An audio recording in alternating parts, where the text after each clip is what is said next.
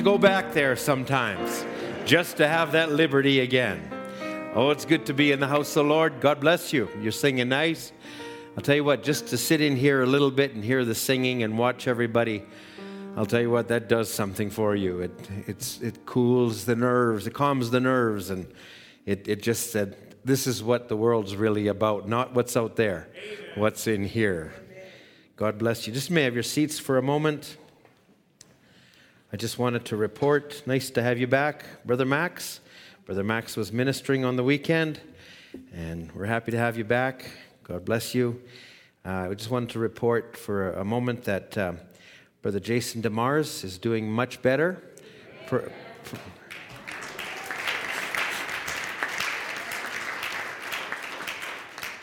And prayer changes things. So we're happy to say that God has the victory. So we want to thank God for that. We also want to remember tonight Sister Janet. She has, Janet O'Brien has an ocular migraine that's in the eye. She couldn't drive tonight, couldn't be here. It's not that it causes great pain, but she can't see. So we want to remember her. Many are the afflictions of the righteous, but the Lord delivers us out of them all. And there's others here that are afflicted. There's others that are at home that are afflicted. But we know that's the enemy trying to prevent something. And we have to just take possession of the land that God has purchased for us. So we want to do that. I just want to make mention a little bit here. I think we're all looking forward to the day when we can have full liberty and when we can sing and when we can be unhindered and not restricted by guidelines and restrictions and all of that. I'll tell you what, I'm tired of it. I don't know about you, but I'm ready to throw my mask collection in the garbage. I'm ready to do all those things. But for now, we've got to be compliant. And I just want to just remind us. And you might say, well, I'm above that, Brother Ed. Okay, well, maybe you are, but you also need to respect your brothers and sisters. And there are some that are wearing a mask at sacrifice, but we also need to do that where we can. There's some that can't. We understand that. But if you can and you can show respect to your brother and sister, that's good. And I would just encourage you to do that while we have to do it, because I don't believe we're going to have to do this forever. And so until then, let's do our very best to be a blessing. Part of a Christian life is living for others. So let's live for your brother and sister, okay? The other thing I want to just say is in that, and I want to say this about COVID, it's a very divisive spirit.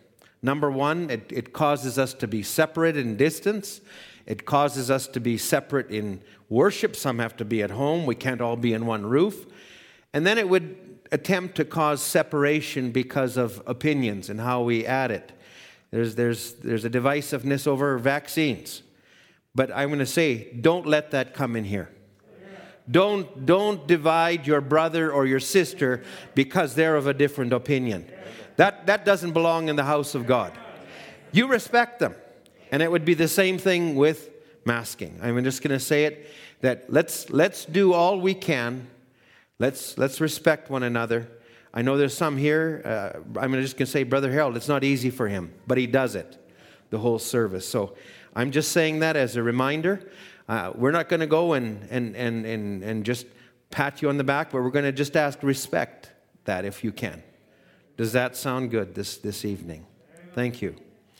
Now, I also want to say, we're not here just to check everybody. We're also here to worship God in spirit and truth. So don't be the one that's checking and looking at everybody. Remember why we're here. We're Christians. We're here to serve God, to worship God, to do these things. Is that all right? Let's stand together. Thank God I am free. Thank God I am free.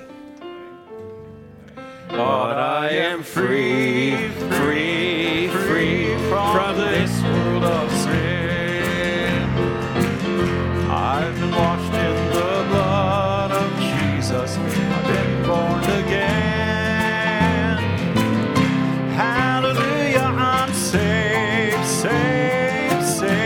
by His wonderful grace.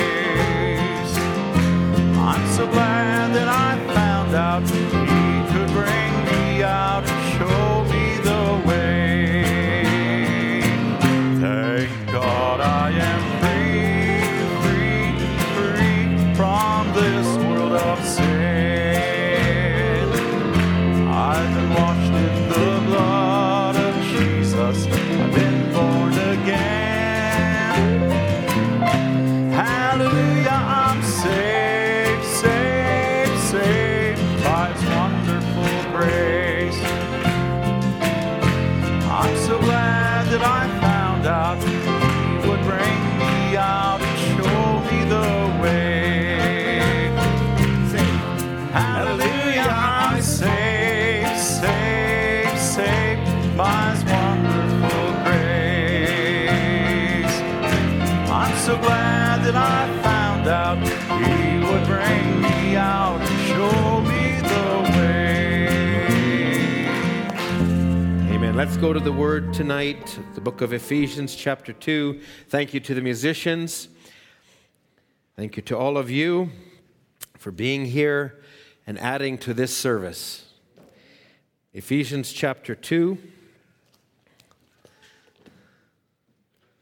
We'll just start reading directly from verse 1.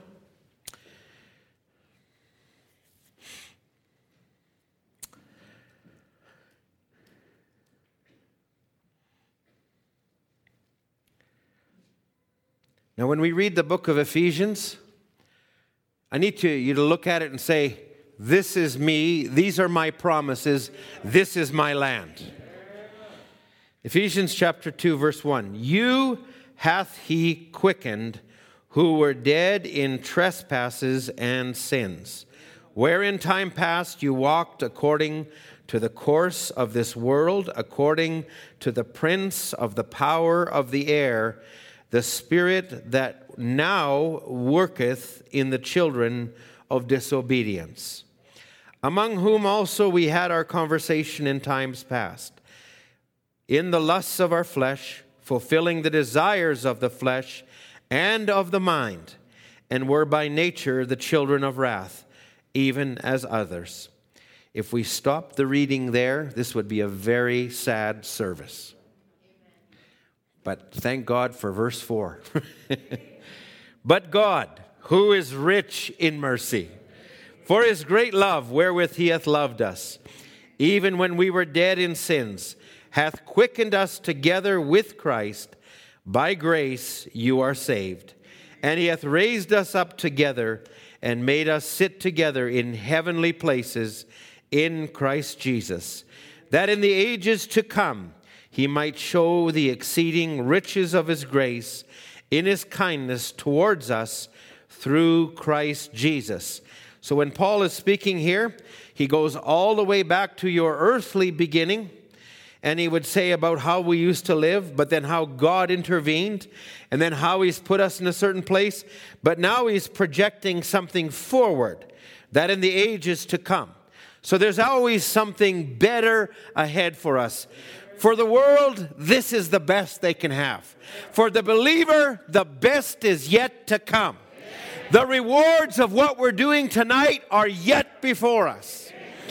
So Paul would say, by grace are you saved through faith, that not of yourself, it is the gift of God, not of works, lest any man should boast.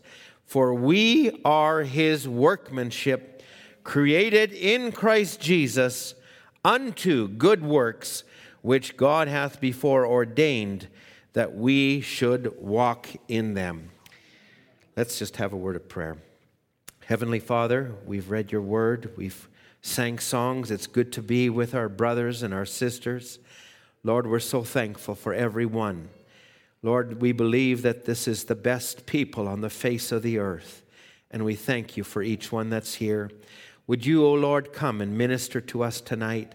Lord, we're here to sit at your feet and learn of you. We realize, O Lord, in the time we live, there's many things that are around us. But Lord, may you strengthen us. May you establish us. May you, O Lord, take us further down the path that we are walking. Lord, we have need of you. The minister, the elders all have need of you. Down to the weakest, the smallest one, we all have need of you. Come, Lord, give, as Job would say, let your words put strength in us. Lord, may you help us, we ask. We pray this in Jesus' name, and while we're doing that, we remember, Lord, our sister Janet O'Brien tonight, sitting at home. Lord, there's others that are at home tonight. There's others that are here that are needy tonight. But Lord, may you not pass one by, for we ask it in Jesus' name. Amen. And God bless you. You may have your seats. I'll invite you also to turn over to the book of 1 John chapter 3. 1 John chapter 3. We will read just verses 1 to 3 here, 1 to 4. Behold, what manner of love the Father hath bestowed upon us, that we should be called the sons of God. Therefore the world knoweth us not, because it knew him not. Beloved, now are we the sons of God. Beloved, now are we the sons of God. And the Bible would say in another place, because you are sons, he has sent down his Spirit. Because there was a seed in you, he sent down his Spirit, whereby we cry, Abba, Father. He didn't give it to us the day we accepted him. We had it in us. That's why we could say, Abba, Father. Beloved, now are we the sons of God. It doth not yet appear what we shall be, but we know that when he shall appear, we shall be like him, for we shall see him as he is. And every man that hath this hope in him purifieth himself, even as he is pure. Let's just stop the reading there. And I'm going to go to another scripture here in a moment in the book of John, chapter 17. But if I can tonight, I want to take another part to the thought of the prevailing seed. And tonight, it's not maybe so much on preaching. If we do, that's fine. But I want to take some scriptures and want to just establish some truths that we need in our heart. It's not all about working up, get right. It's about also recognizing what God has done, is doing, and will do for us. Amen. So I want to speak tonight on a believer now expressing the before and the after. And I'm going to ask you to turn to John chapter 17. John chapter 17. Now I'm going to take this a little bit from the thought where Jesus would be speaking as he's now coming to the close of his time on earth. But he's now, everything he's done, and now he's praying, but he's remembering us in his prayer. So in John chapter 17, verse 6, I have manifested thy name unto the men which thou gavest me out of the world. Thine they were, and thou gavest them me, and they have kept thy word. And they have known that all things whatsoever thou hast given me are of thee. For I have given unto them the words which thou gavest me, and they have received them, and have known surely that I came out from thee. What happened when Peter saw Jesus? He said, who do men say that I am? Well, some Jeremiah, but who do you say? Thou art the Christ.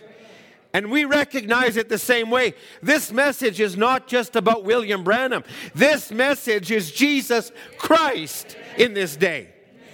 And so we recognize that. He says, so they have believed that thou didst send me. Verse 9, I pray for them. I pray not for the world, but for them which thou hast given me, for they are thine. When were we his? Before the foundation of the world. Because God wrote your name, that put something in you that you couldn't help but respond in the hour that you live in. And he says now in verse 9, I pray for them, I pray not for the world, but for them which thou hast given me, for they are thine, and all mine are thine, and thine are mine, and I am glorified in them. And now I am no more in the world, but these are in the world, and I come to thee. Holy Father, keep through thine own name those that thou hast given me, that they may be one as we are. So there's a relationship between Jesus on earth and that heavenly Spirit, but we also are identified in it. Now, some of my thoughts come out of Hebrews, and I'm going to go to Hebrews chapter 7. Ethan, you can get that ready. But I want to read something Brother Branham would say, and who is this Melchizedek?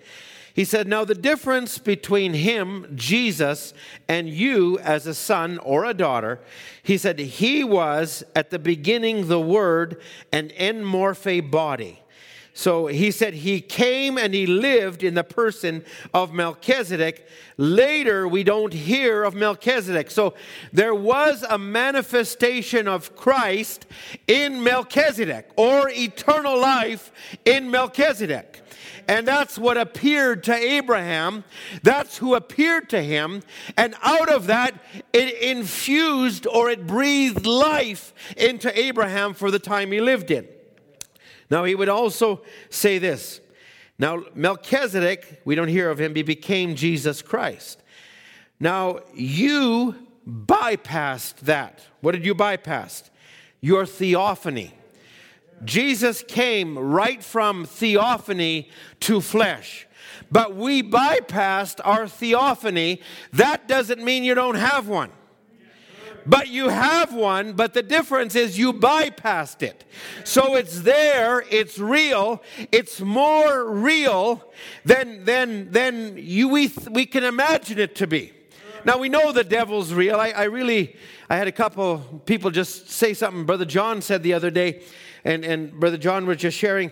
He says, you know, sometimes you're at work, you're doing things, and things come on you, and you're feeling down, and then after a while you recognize that's the devil. And I thought, man, that's profound. That happens to me all the time. And I said, I don't always recognize it right away, but that's the devil. So he's real.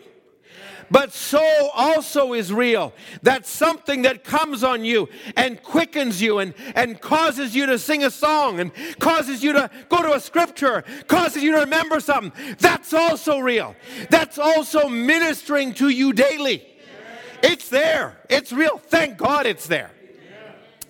Oh my, what if it wasn't? So he says, you came like Adam from the attribute to the flesh to be tempted, but when this life is finished, if this earthly tabernacle be dissolved, you have one waiting. Now, we can look back and see what we've done. We don't understand it. We have never become the Word. We've just become the flesh man, not the Word. And I'm just throwing a little bit here. I'll keep reinforcing it. Now look, to make it clear, you will never be the Word unless you were a thought at the beginning. That proves the predestination of God. You can't be the Word unless you're a thought. Oh my, and you say, and in your mind you might say, well, what if I wasn't a thought? Well, let me ask you, why did you come here tonight? What drew you tonight? What causes you to keep coming back even when you stumble? What causes you? That's that part of God that was always in you. It's there. Oh, thank God it's real. It's what we hang on to. He says, so in order to stand temptation, you had to bypass the theophany. You had to come down here in flesh to be tempted by sin. All that the Father hath given to me, I'll raise him up at the last day. See, you had to be first.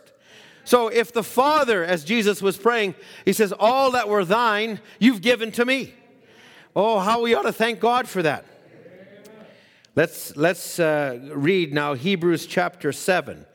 Hebrews chapter 7. I'm going to just take this part of Jesus Christ.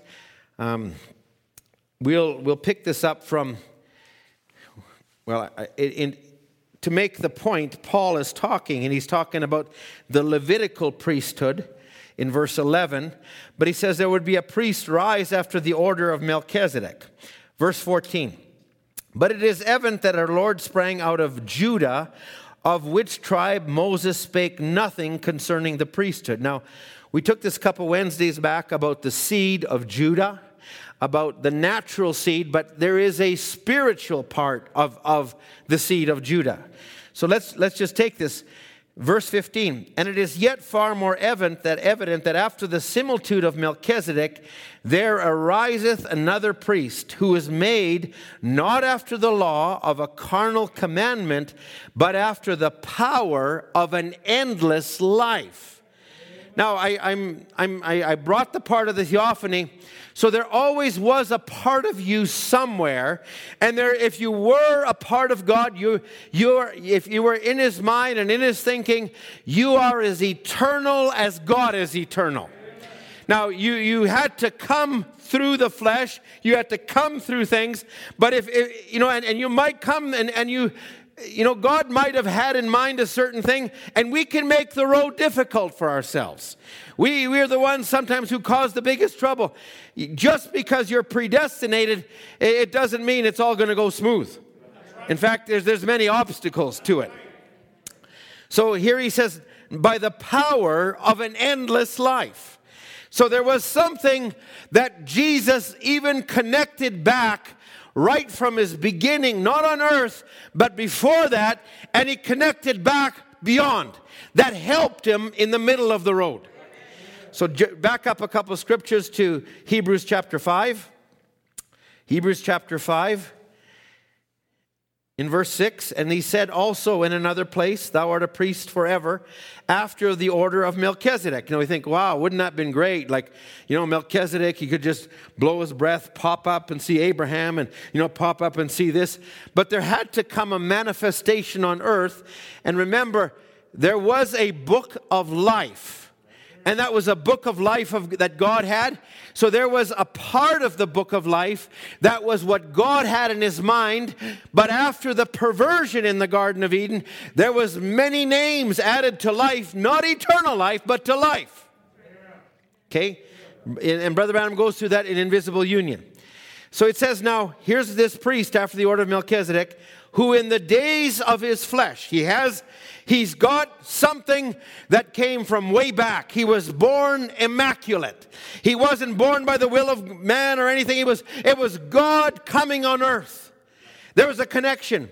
But in the days of his flesh, when he offered up prayers and supplications and strong crying and tears with him that was able to save him from death was heard and that he feared. So even though he had that, there was a working out on earth. Now, I'm just going to say it this way. In the end time, the power of the enemy is so great. There are times your head is spinning. You're in a whirlwind. You're like Jonah in the whale or in the fish or whatever it was. You're in that place. You don't know which is up, which is down. You don't know. But if there isn't something that you can hang your hat on, if there isn't something you can go back and say, hold on a second, I never chose myself. God chose me. I didn't call myself. He called me. And He gave me these promises. I can't see how they're going to get fulfilled, but I have an anchor back there, and the promises have promised to take me over here. I don't know how I'm going to get there. I'm in the middle of all of this. So there's a need for the book to get open in the end, that we can see this and we can see that. And you might say, well, what good does this open book do me? I'll tell you what, there's a lot of times in the middle of it that I'm looking at the world and I'm going, wait a minute, that's moving. The devil's got me in this trial in my life and these little things.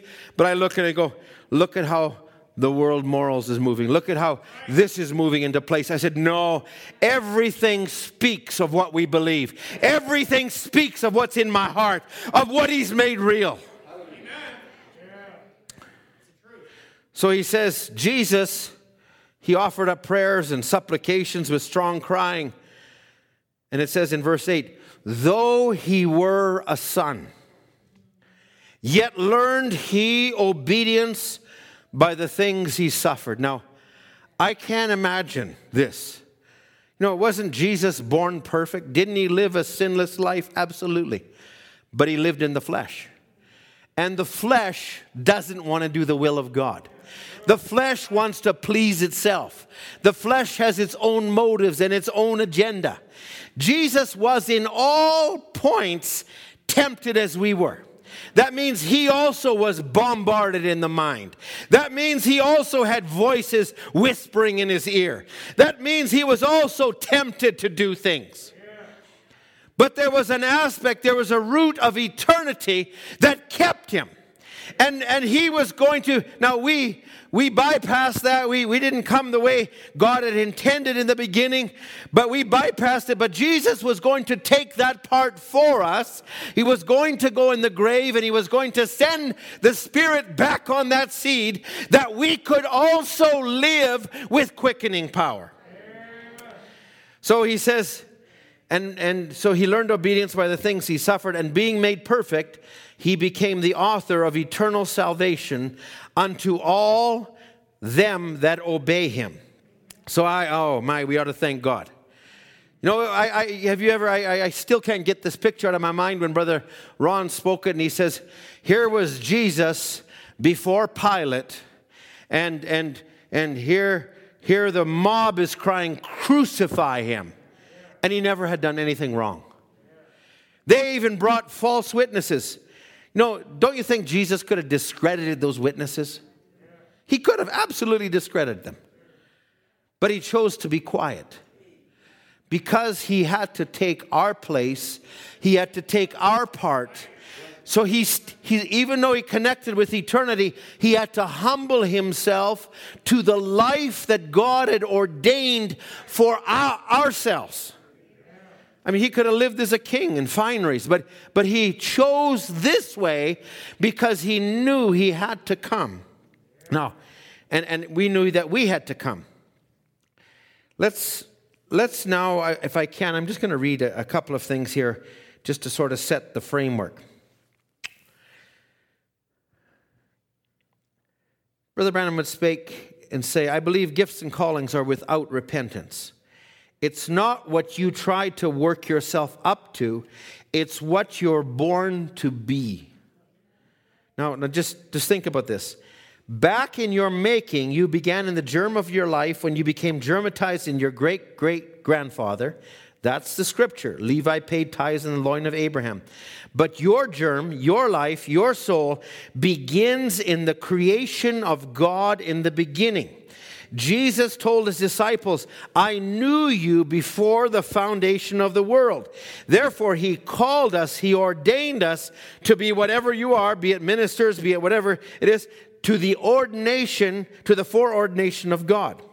He goes on to say, I knew you before the foundation of the world. Before the world, he knew it. All things were ordained there. Jeremiah, when God speaks to him, he says, before you were ever formed in your mother's womb, I knew you, I sanctified you, and I ordained you to be a prophet to the nations. Now what if and if you listen to Jeremiah, oh, woe is me, why did I have to be this, and why is that? But yet he says it was like a fire in my bones, I couldn't stop it. Oh, thank God it's there. I was a young man and I tried to run with all my heart. I always thought, man, why was I born in such a strange family? Other families, they have parties, they go this, they don't have to go to church on Sunday. That's the carnal man speaking. And I tried to fit in. And I went quite a ways down that road. But at a certain time, God says, and he allowed it to come where it all ran out. And I had nowhere to go anymore. And at that point, he says, and I said, I go, what's wrong with everybody? What's this all about? Like, don't they? And I would start to retreat, and I'd start to look, and what's this all? I'll tell you what, thank God that was there. Amen. So he would also now say, now there you are. We came from a higher being. In the beginning, we were in the image of God. The veil and the darkness keeps us from knowing it now. Jesus told his disciples he was with them before the foundation of the world. You don't know it now, but you were in the beginning. And he said, if this earthly tabernacle be dissolved, you have one in the beginning. So now I want to take this, the thought of the Hebrew mothers is an amazing thought. Now, we were reading a little bit out of Ephesians, and Brother Branham would say Ephesians parallels Joshua. And Joshua, he was called of God to place the people in the land. Redemption has a coming out, and it has a going in. So if you're redeemed, you come out of the world, but you've got to go into something. Don't be satisfied just to come out. I'll tell you what, in the middle ground, that's not a place to be. You want to keep pressing in. You want to keep moving forward. And I'll tell you what, if you don't want to do that, God lets the pressure of the world come closer and closer till finally you say, I don't want any of that. I want to keep going. And he says, God said exactly what I wanted you to do. Yeah, exactly. So, but the Hebrew mothers, when they bore their children, Leah and Rachel and the concubines, they would groan their names in prayer. The names were an identification out of the seed of Abraham through Isaac and Jacob, and they would groan, and in all of that, they groaned their name, and their name had a meaning that identified with their placing. And their placing was in a natural land. So right from their birth, there was something that they could go back to. Jacob would pick it up in Genesis 49. He would talk to a measure in his sons naturally, and he would talk about some aspects of their natural being and their natural land. But then Moses picks it up in Deuteronomy 33, and he shows the inspiration. And he says, Ephraim was this, and Gad was this, and Asher dipped his foot in oil, and it speaks of their natural land. So their names reflected their end. And so if we can see the same thing, our calling also reflects our end. We read this in Ephesians 2 verse 10 when it would say, you weren't just called to be scarcely saved. It would say, you were created, you are his workmanship. You're created in Jesus Christ unto good works, which God has before ordained that we should walk in them. So it's not enough just to come out and say, well, I'm glad at the church, I'm just going to wait for the rapture. No, there's something for us to work with. There's something for us to do. And I might spend some time with this a little bit, but nonetheless, it's real. So they're ending. Brother Branham would say, he chose them, his disciples, and they were an ordained seed of God. That's why when troubles came up and the people looked like they had Jesus in a corner on a question, they couldn't understand it, but they were determined to know nothing else but him. Thou only hast the word of eternal life. They were determined to stay with it because they were ordained to that office. Now, there's a part of your life, a lot of times we look at what everybody else in the church does and we think, I got to do that. There's influences and all those things. But really, nobody can tell you your place but the Lord. Others might recognize it, but nobody can tell you your place but God. And you continually need to be before God. And Brother Branham would say, you come out to a ranch, you come out to work. He said, you don't just go do this. You find out why you're there, what you have to do, and then you go to it. And I think we need to have a purpose to what we're doing. It's not just aimless, whatever happens. No, I've been ordained to something. I fit a place in the body. Let me find that place.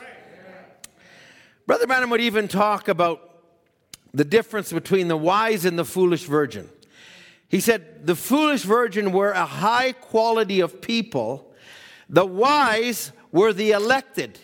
And Brother Branham would say a woman that lays out a pattern, lays out a cloth, then there's a pattern in the middle. Everything that's in the pattern is predestinated to fit a dress or whatever it is. Now he says that is like the wise virgin.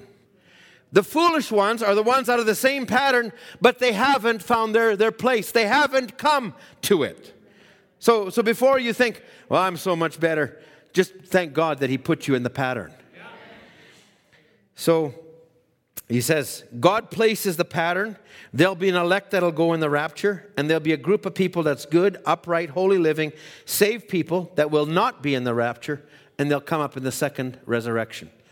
If you're here tonight and something is pulling you and something is calling you, you ought to be the happiest person on the face of the earth. You ought to be the happiest person on the face of the earth. Let's go to Ephesians chapter 1. Ephesians chapter 1. Now, these are so familiar, but they're among the richest words in the Bible. I don't think you can find anything that quite compares to some of this. Let's just start by reading verse 1 rather here. So, in the first part of this, Paul writes, Paul, an apostle of Jesus Christ, by election of the people voting in the church. No. Paul, an apostle of Jesus Christ, by the will of God. You know, sometimes, you figure, where do I fit and what do I do? And you know what? If God called you, nobody can put you out. And you might not quite know where you fit, but listen, nobody can take your place. God gave you that place. Now, I'm taking this a little bit tonight, and brother and I were texting last night, and he said, I just was reading adoption. I said, hey, so was I. If you know the adoption message, it was preached in the beginning of May in 1960. It was a few services just before when Brother Branham had the vision of beyond the curtain of time. And he came back and he said, I could never be the same man. So now here he's seeing what was on earth. He saw what was over there. And he said, and there was perfect love. And he says, whatever you do it, friends, don't miss it. He said, I could never be the same person. And then he starts preaching the adoption series. I think that ought to tell us something. It's not intellectually learning a place. It's a real land. It's a truth.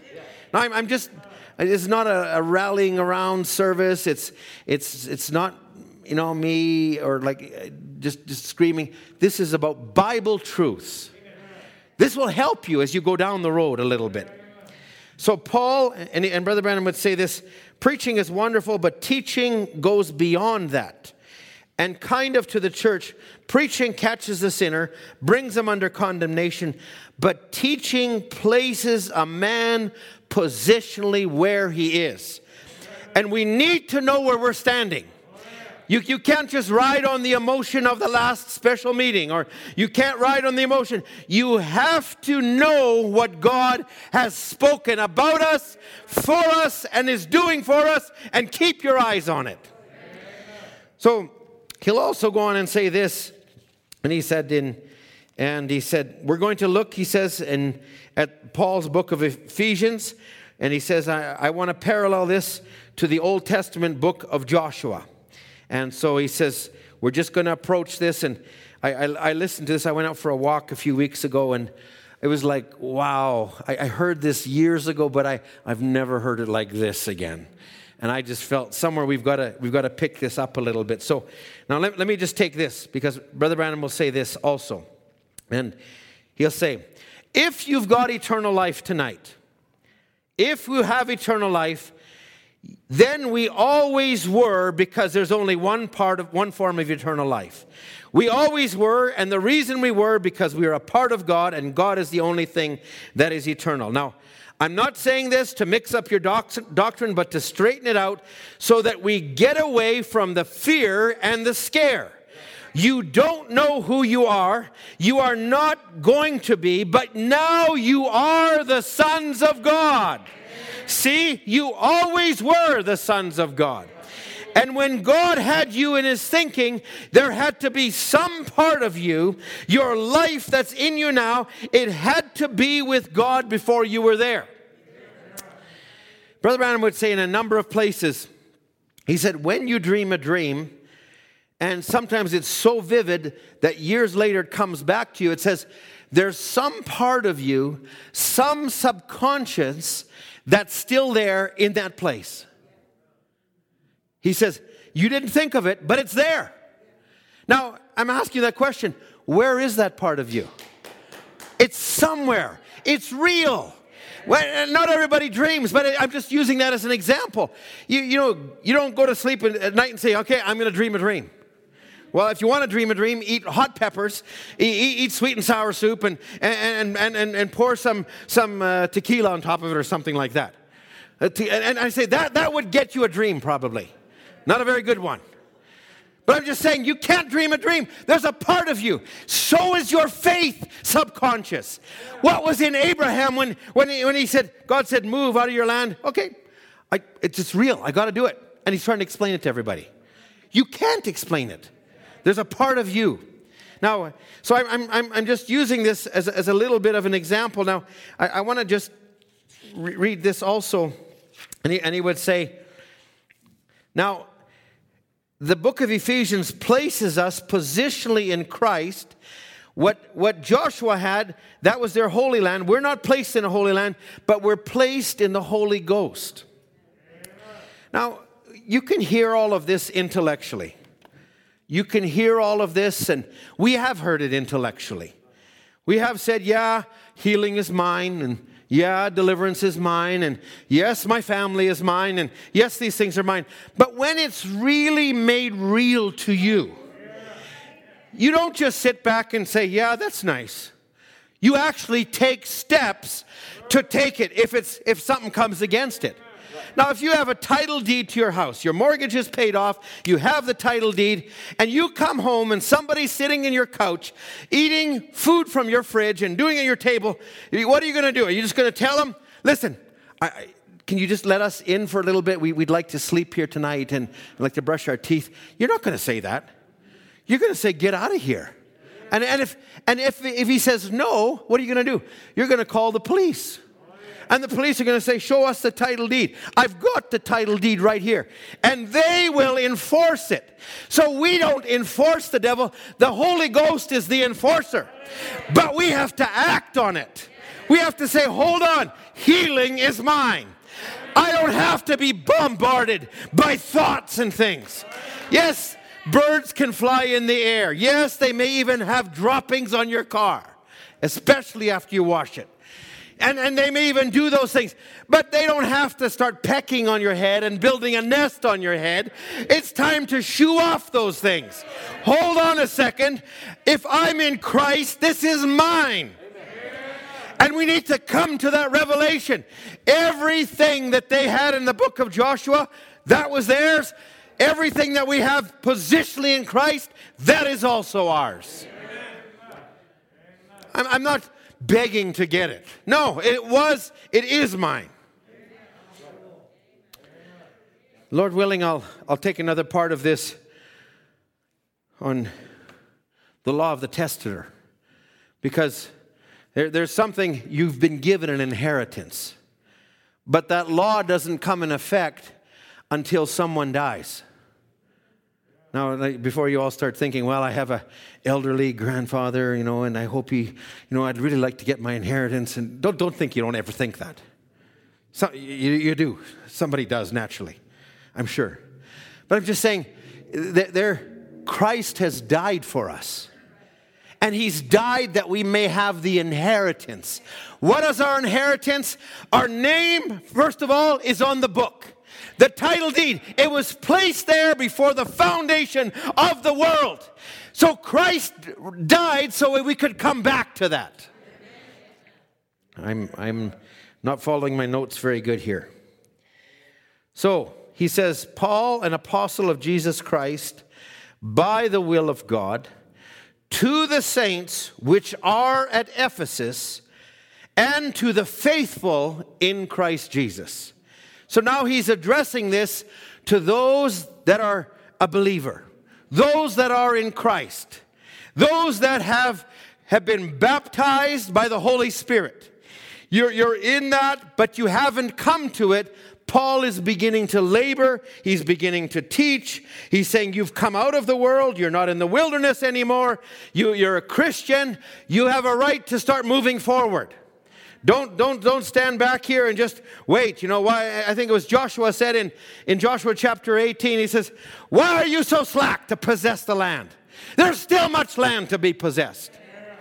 I don't think we should sit back and wait for it to come to us. I think we need to take a hold of it. So he's talking to those that are fully mature. You have a right to eat the manna. You ate it in the old land, but now you're eating the old corn. You're not babies anymore. You don't need the sincere milk. You're not desiring the sincere milk. You don't have to be babied and patted and persuaded to come to church. You're mature. Preach it, Brother Ed. I came to church to hear the word. I didn't come and say, thank you for coming. And no. Let's preach the word. Amen. And he says, you're ready to come where there's something deep and rich. And he says, something that's been hidden from the foundation of the world. And a few brothers just around the study of the word last night. And I'll tell you what, it was like, this is the greatest thing on the face of the earth when you catch it. We ought to be so thankful for where we stand in time, for what we have. And the enemy tries to make light of it. I think we need to get into the teeth of it and say, thank God it's mine. So we're using this now. Let's just go to verse 2. Grace be to you and peace from God our Father and from the Lord Jesus Christ. I'll tell you what, the more we find out, it's grace all the way along. Verse 3, blessed be the God and Father of our Lord Jesus Christ, who has blessed us with a few spiritual blessings. With all spiritual blessings. All that is mine is thine. The peace that I have, that's your peace. The healing that I have, that's your healing. The riches that I have, they're your riches. You don't have to, you're like Esther. You know, whatever you want, you can have the half of everything. We're equal partners in this. It isn't just let me have my half and go and dwell over here in this corner and you dwell in that corner. No, it's together. We're partakers together of the blessings of God. Thank God that it's there. He'll go on to say, Joshua is the Holy Spirit. Joshua means Jesus, Savior. He's our great warrior. He's our great leader. That's the Holy Spirit that moves upon us, that leads us, that directs us. Oh, I thank God for it. You know, the biggest thing sometimes is we forget what's called the birthright. As a virtue of the birth, you're not just born, but you've got rights that come with it. As a birth, you have a birthright. That's why it was so important in the Old Testament, to have the birthright. Esau made light of it, even though he was in the proper order, but he didn't care for it.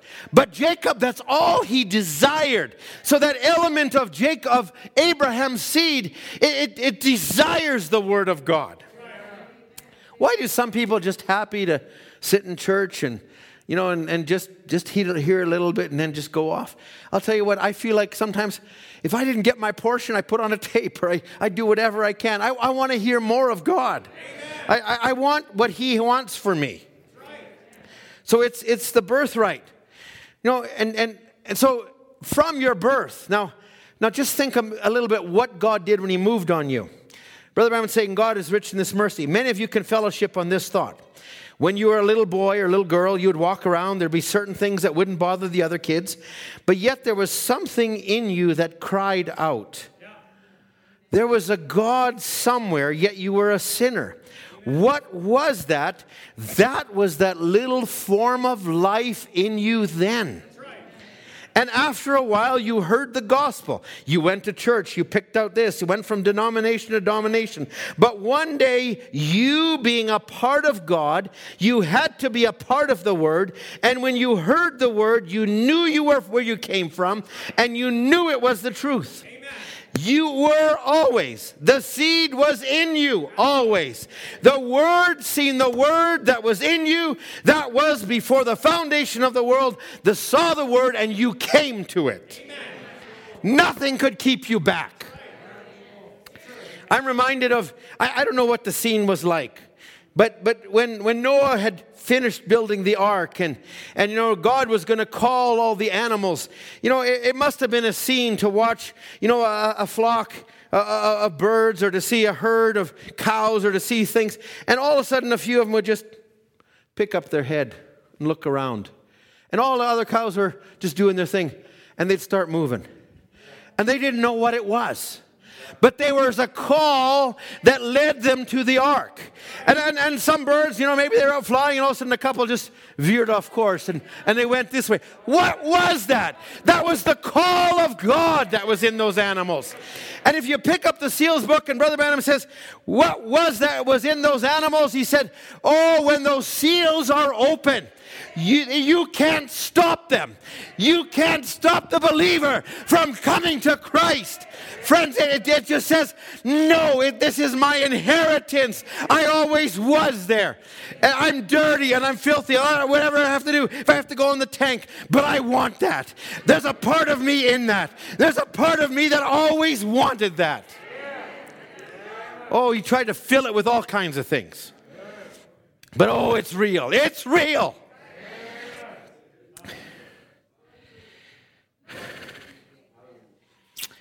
In the middle, Brother Branham would make it so simple sometimes for us. He made it so simple that any child could hear it. And he talked about the story of the eagle in the chicken yard. And the eagle was trying his best. Every once in a while, he may have just come close to a chicken and thought, that chicken looks good. But I'm a chicken. Listen. Eagles eat chickens. Don't try and be like them. But it was trying their best and pecking and doing this and not quite satisfied.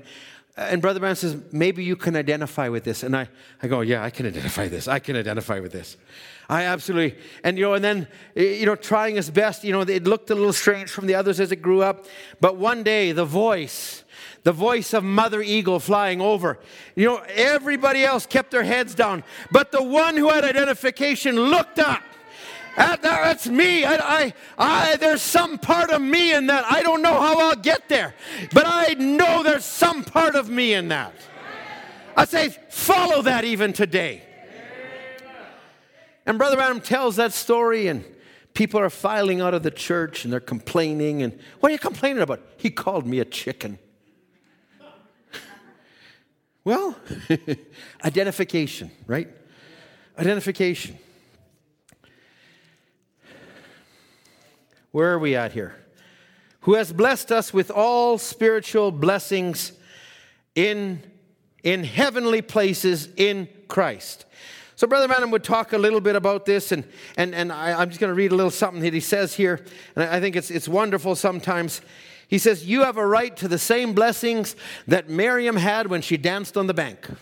You have a right to the same blessings that Paul did when he was in the middle of an ocean and waterlogged boat and in the middle of it and didn't know which way was up and down, but he could look up and God was there for him. I've always marveled at the story of Paul on the road to Rome, because an angel told him, Paul, you must be in Rome. So now if you know that you must be in Rome, you know that God called you as a messenger to the Gentiles. Now look at all the things that Paul encountered. He encountered angry Jews. He encountered those that wanted to kill him. He encountered, as he went along the way, prison under Festus and Agrippa for 2 years. He encountered a shipwreck. He's out ready to go on a trip. And he catches the thing, and he's now with this man who's going to take him all the way to Rome. And he told him, he says, it's not a good idea to leave here. I said, what's wrong? The weather's nice. He says, yeah, but I perceive that this voyage is going to have a lot of trouble, possibly loss of life. So what's your occupation? I'm a tent maker. That's just what I thought. And what do you know about sailing? Not a lot. Okay, we're going sailing. Well, it wasn't too long, and a storm came up, and in the middle of the storm, they're throwing out the cargo, they're throwing out this, they're fearing for their lives, and everything's lost. And Paul is down in the middle, praying unto God, and he comes up and he says, an angel of the Lord appeared to me. I've got to get to Rome. And he said, you know what, Paul? I'm going to give you everybody that's with you. I think, Paul had his eyes fixed on the end destination. We need to see the end destination. We need to see God set me on this journey. He's going to get me to the end. He got Paul through all of these things. He's going to get me through all of these things. When you're in the middle, it's the beginning and it's the end that you look at. God said it. I think it ought to hold true for us.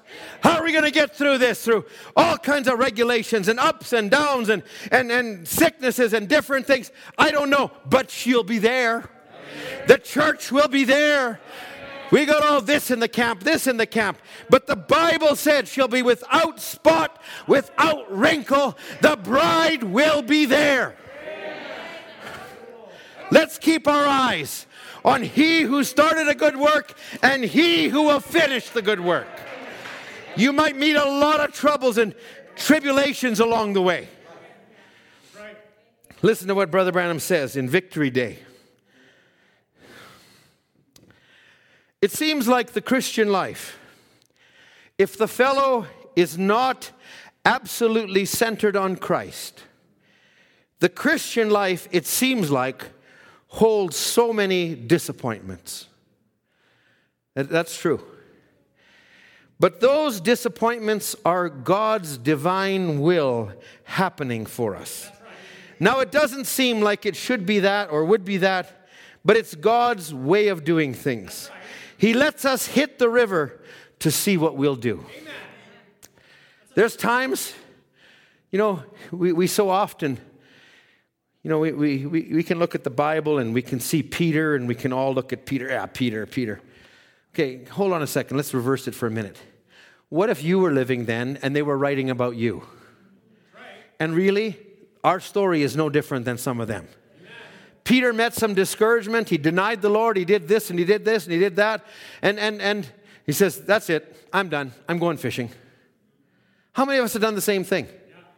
Had a good church service. Something hits us. We get all flustered. That's it. I'm going shopping. Whatever you do. It might not be fishing. It might be shopping. Forget it. I'm just going to go back and put on YouTube. That's us. Something to take my mind off the trouble.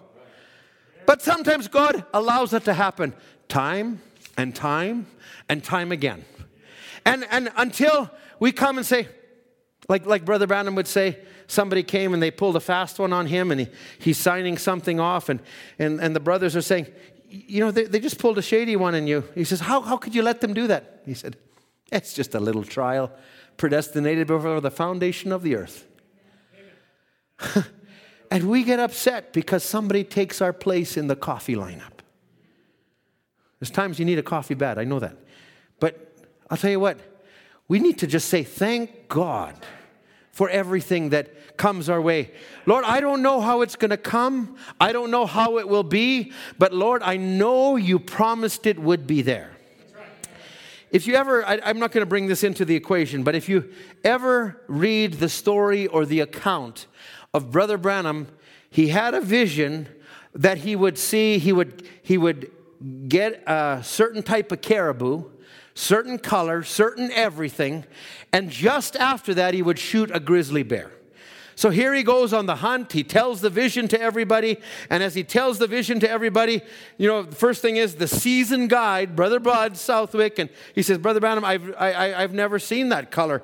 There's a few on the other side of the mountain that's there. And he says, maybe they're over there. And sure enough, there they were. Now, Brother Branham had to keep his faith in the vision, because the vision was never wrong. And he had to keep his faith no matter what those around him said, no matter what differences happened around him, what person did this. He said, now somebody here's got a green checkered shirt. Who's got it? He said, no, I don't got it. Nobody got it. And already he had every reason to start doubting. But he kept moving forward. And you might have every reason to say, I never expected this would happen in my life. I never expected that. Keep moving forward. If God said so, it'll be there. You don't know how long it'll take. Sometimes, it was Simeon who God spoke a certain thing personally and he said, Simeon, you're not going to die until you see the Messiah. And Simeon, he's getting old, and everybody might be joking. Hey, Simeon, how's the Messiah coming along there? You know, you're almost hitting, I'm not going to say an age because somebody will be in that age bracket. But you know, he did that, you know, and finally one day he wakes up and the Spirit of God leads him. And he goes this way, and he goes to the temple, and he happens to come on the 8th day, just when Jesus Christ would come to the temple for circumcision. And he says, now I've seen the Christ. Let your servant depart in peace. The God that watches over his word. The God that watches over Brother Branham. And he watched over 42 inches. It was so exact. You know, and they pulled the measuring tape out, and Brother Biscoe had to fall into a creek, and he had to find the shirt that his wife patched up and put in his suitcase, and he didn't know all those things. But God watches over his word. God is watching over our beginning and our ending. God will not forsake you or leave you. Keep your focus. The part of that vision that always gets me, and I could have read it, but I'm just to save time, I'm just explaining it. But when Brother Branham goes, now they'd caught the caribou, they're coming down, and Brother Bud says, now, Brother Branham, according to the vision, somewhere between here and there, you're going to shoot a silver-tipped grizzly bear. Yeah, that's right. He says, I don't know, Brother Branham. I've never seen that bear around here. And he would finally, he'd start talking to Bud. He said, are you doubting, Bud? No, I'm not. But, you know, he wasn't exactly certain either. And then, you know, they're walking a little further. If you listen to the tape, it's wonderful. I think it's in the message, Spirit of Truth. But he comes, and he's coming down, and he's coming, and then Brother Bud says, hey, what's that cow doing? That's not a cow. That's a bear. Wow, it's a silver tip. Oh, Brother Branham, shoot him. I can't shoot him. He says, according to the vision, he had to be closer. Oh, okay. And so they're coming. And he says, Brother Branham, is that gun big enough? Are you doubting, Bud? Listen, all of the things that Brother Branham went through helped his faith. All the things you go through help your faith. God has ordained them for you. You know that there's something, maybe he's made a certain portion of the scripture real to you. Stay with it. Don't leave it. Keep your focus. Don't predetermine how it's going to happen or how it's going to happen. God will bring it to pass. Don't let your faith, God will work it out in just the way it should be. You know, so the bear's coming. And he's saying, Brother Bud, shoot it. He says, well, according to the vision, he was only 100 yards away. And so he finally shoots him, and he kept going, and then he fell down. And he says, you got him. He says, I got him. And he says, yeah, I didn't expect him to drop in my lap. I think that was Brother Bud's comment. I mean, why did all those things happen? That we might have confidence in the God of this Bible, is the God of this message, is the God of William Branham, is the God of whom we serve here today. We're no different. We need to know that he already has it in control. It's greater than just me. It's greater than your mistakes. It's greater than your stumblings. It's greater than all of these things. You read in the Bible, Abraham did this. He lied. God told him not to go to Egypt. He went to Egypt. He told him not to do this. He did this. And Isaac did the same thing. Natural seed. And Paul, we read all of that in the Bible. And, you know, Abraham lied. And he did this and he did this. But then you go through the Old Testament, down through the blood of Jesus. And Paul looks back and he says, Abraham staggered not. What? There was something in Abraham's heart, despite his stumblings, he cared for the Word of God. He met much opposition. He was a human being. He was scared like you and I get scared, but he focused on the Word of God. Now, my time's going. In Genesis 1, it would use the phrase, verse 26, but I won't turn to it. It speaks of Elohim, God, the self-existing one. That was an eternal quality. The H was something God inserted into Abraham's name, something he inserted into Sarah's name. And remember, it didn't happen till Genesis 17. That was when they had, the covenant was confirmed. The covenant is confirmed when the Holy Ghost comes on you. After that, with the H, with the covenant, with the Spirit of God, you are in Christ and subject to everything He's ever ordained for you. Why do we labor? Brother Branham would say, when the church knows her position, then the rapture will go. There's also another part. He says, the enemy also knows that if the people get the true revelation of the true church and what she stands for, why do you think he fights us so hard? Why is it so hard to get into the message and to do these things? Because he knows this is life when you catch it. Now, in Genesis 2, it's the Lord God, which is Jehovah. Now watch as God comes. Elohim is the self-existing one. Jehovah is the one who exists with family. In other words, he now is opening himself up to bring his family, his attributes with him. You know, it's like once you have kids, you couldn't imagine life without them. There's times you could, actually. But, sorry to say that. But you wouldn't want to if you really consider the big picture. Because there's something about it. Now, that's the same way it is with God. He looks at his children are on earth, no matter how much trouble they cause him. That's my child. That's my daughter. That's my son. That's the one I planned in the great-great-grandparent. I watched over this. And they're here. And they're responding to the word. And they're coming. And they're moving. It's just like I had in my mind. I'm working it all out. Now let's just take a couple of scriptures. 1 Peter chapter 1, verse 17. 1 Peter 1, verse 17. I'm just going to read this. I just want to make this a little bit more real for the time we live in. And if you call on the Father, who without respect of person judges according to every man's work, pass the time of your sojourning here in fear.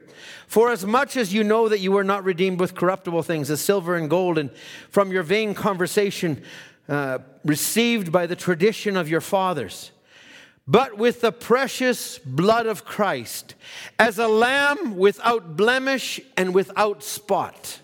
How are you redeemed? Because your parents were born in the message? No. Because your dad is a preacher or a deacon? No.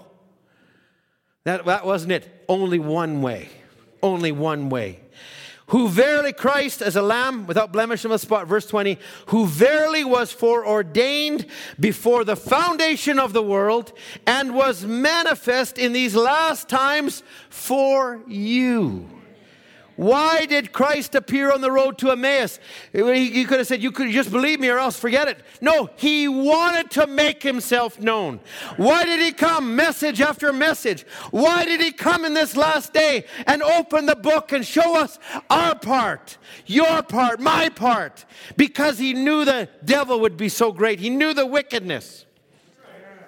Oh my, let me just read this real quick. I went back and I inherited so much of this, and let me just if I can only find it real quick here.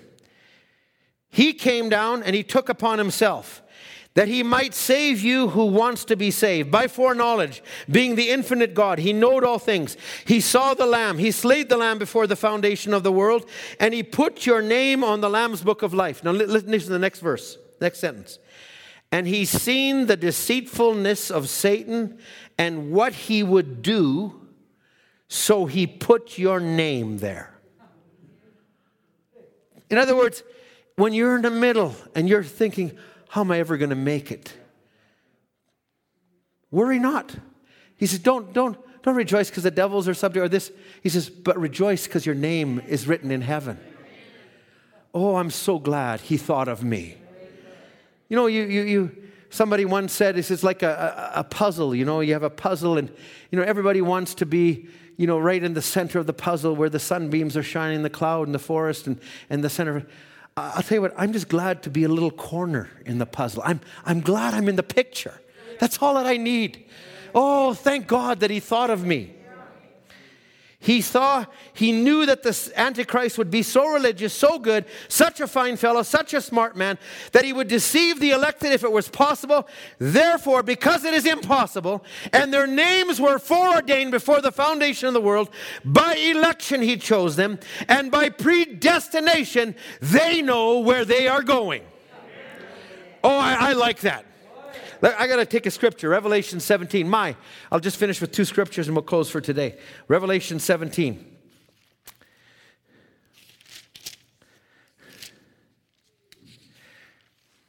Let's just pick it up in verse 6.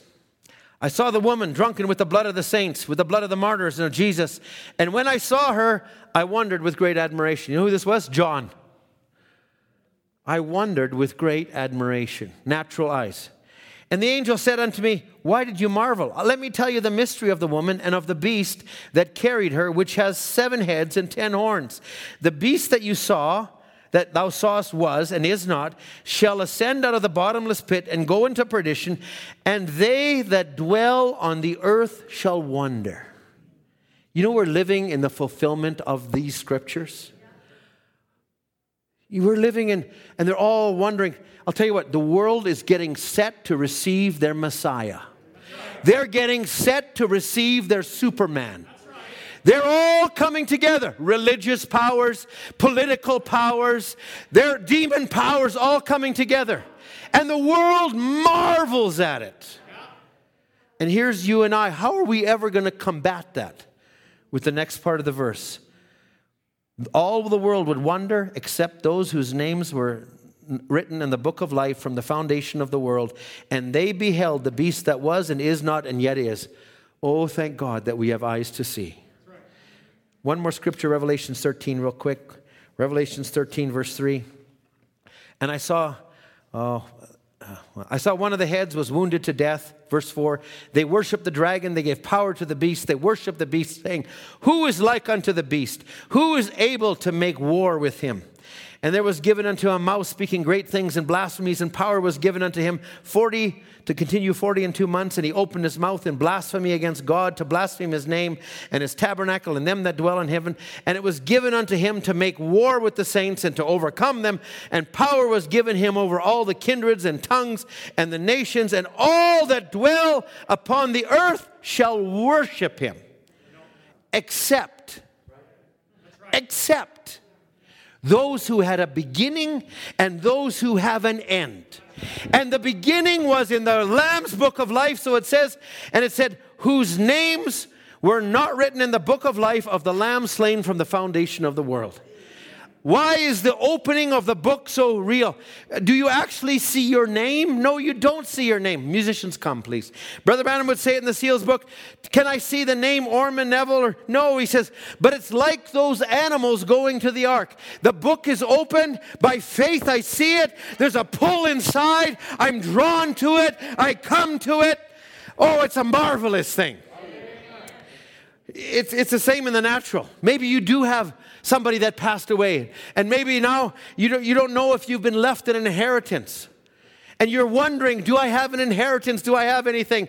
But then one day you get a call, and a lawyer says, can you come to our office at such and such? We're going to read the will.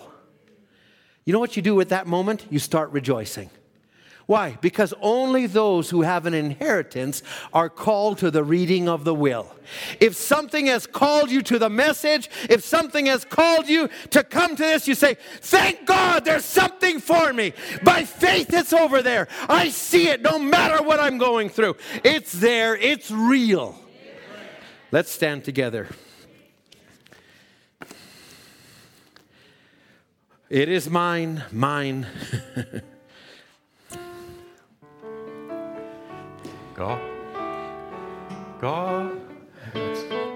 God's abiding peace is in my soul today. Yes, I feel it now. Yes, I feel it now.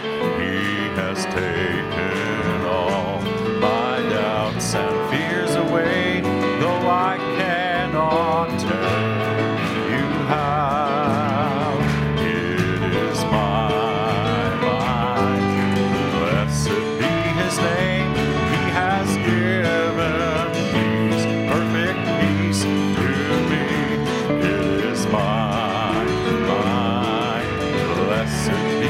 take my